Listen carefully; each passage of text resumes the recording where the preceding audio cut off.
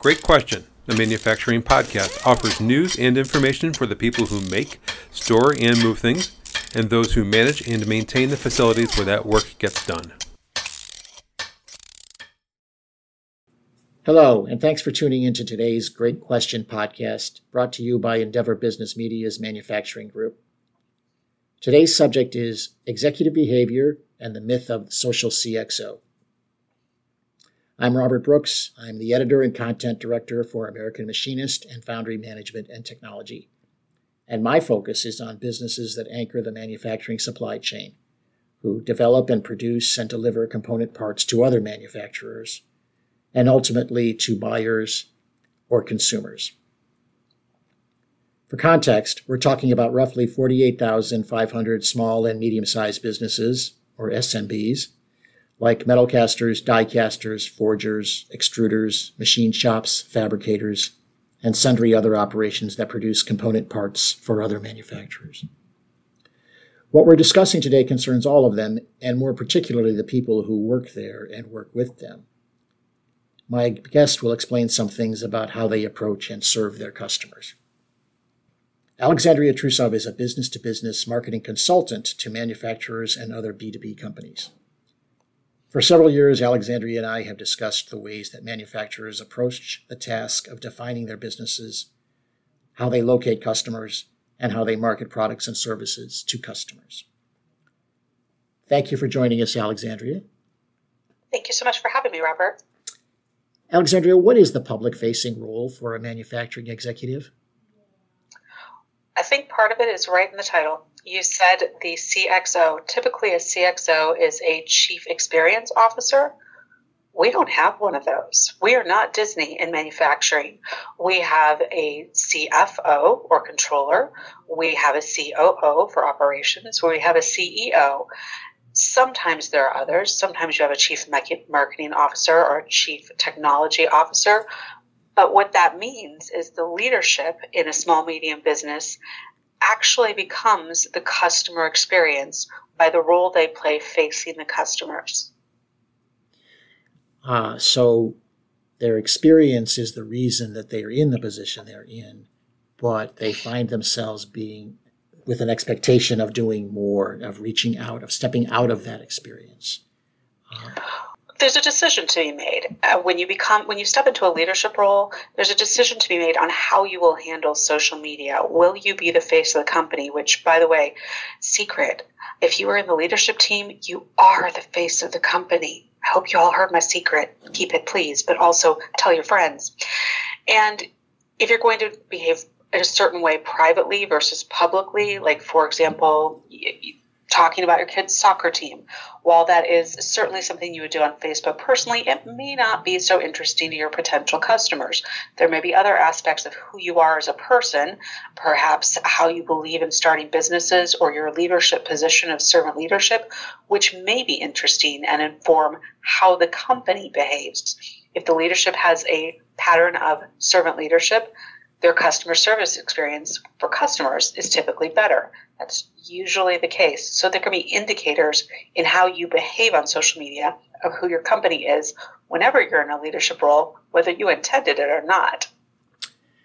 Now, if I may, underlying all of this is the conclusion, the assumption that social media is important and necessary to the work that they do. And you agree with that? Well, I'm in marketing, so I'm biased. Yeah. I'm going to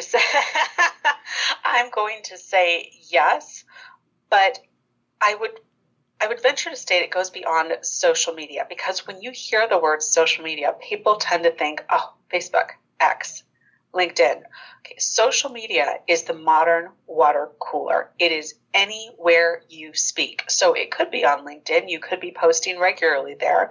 It could be on a YouTube channel that you get interviewed for something your company does. It could be the outreach you do to a local radio station or a TV station that gets picked up and played by someone else's social media on behalf of your industry, because I've seen that happen. Anywhere that you are talking to customers and can be in customers' paths where customers regularly go and you show up in front of them in whatever manner you do, it's social. Okay, So then what is the role for social media for such an executive as we're describing here? I think when you step into a leadership role, you have a decision to make about how you're going to behave on social media. Are you going to be personally compelling? For example, Richard Branson, Virgin Industries, personally compelling. Are you going to be a leader within your company and showcase others who are thought leaders, perhaps? For example, if you are not, just saying your company potentially has an engineering department, but you are not the chief engineer, perhaps showcasing on your social media the work of the chief engineer or a recent paper done by someone else on your team, or other ways that you're showcasing the company's expertise, but not necessarily yours as a leadership position. Or you can choose to just be a human on social media and not really try to be a sales force for your company. With that latter one, there are a few pitfalls. I would recommend less is more in that approach and not putting out too much of your personal information. But all three of those are valid positions to take. Okay, well, let's look specifically at all of this within the context of manufacturing. These are executives that have responsibilities up and down and backward and forward to suppliers and to buyers, to employees and to management. What is the role, the responsibility, specifically within the context of manufacturing? Well, manufacturing is having a moment. We're starting to make our way onto social media in a more meaningful way. We've got podcasts focused on this. There are a lot of younger millennials and younger who are in manufacturing. As a matter of fact, there's even a podcast called the Manufacturing Millennial. There are a lot of them making waves on LinkedIn. I'm seeing so much more in the manufacturing space on social media now. So if you're an executive moving into that, and that's not something you've done before, you haven't necessarily been active on social media as the face of a company, you have to think about it differently. You are no longer an individual contributor, which is what most influencers or B2C folks are. You're not an individual contributor. It's really about what the company's doing and how you can showcase the company and what they're doing and add your thoughts, to add your leadership thoughts to that is really where that is. And the best thing you can do is just two really simple things. And they kind of relate to the golden rule that your mama told you.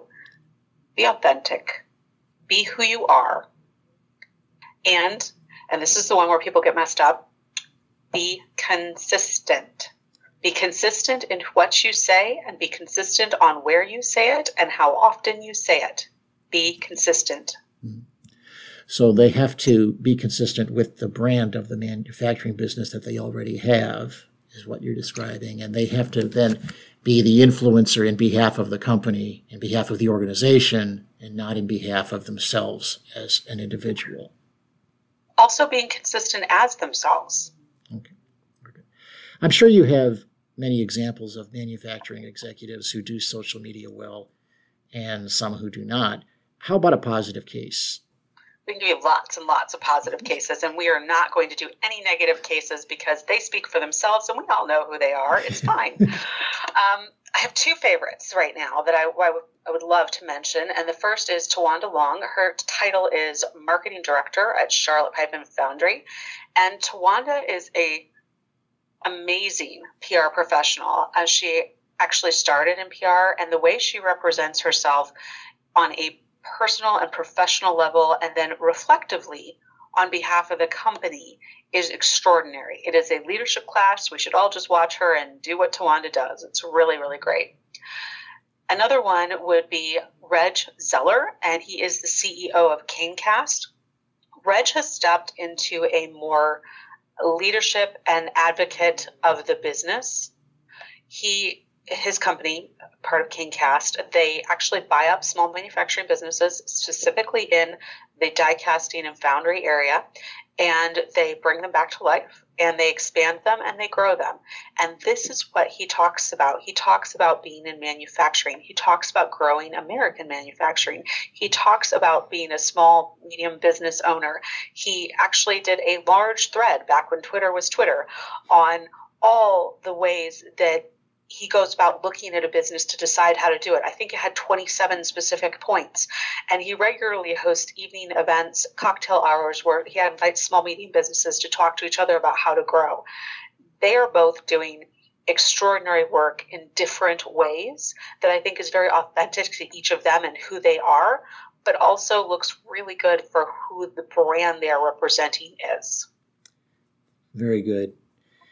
Listeners should locate those two influencers and learn more about the right way to do social media. Listeners can contact Alexandria at trueinsightconsulting.com and follow her on X or connect with her at LinkedIn.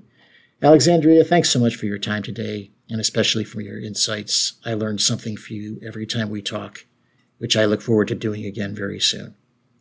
Thanks, I appreciate your time, and I hope your audience found it useful. Thanks, everyone, for listening to the Great Question Podcast.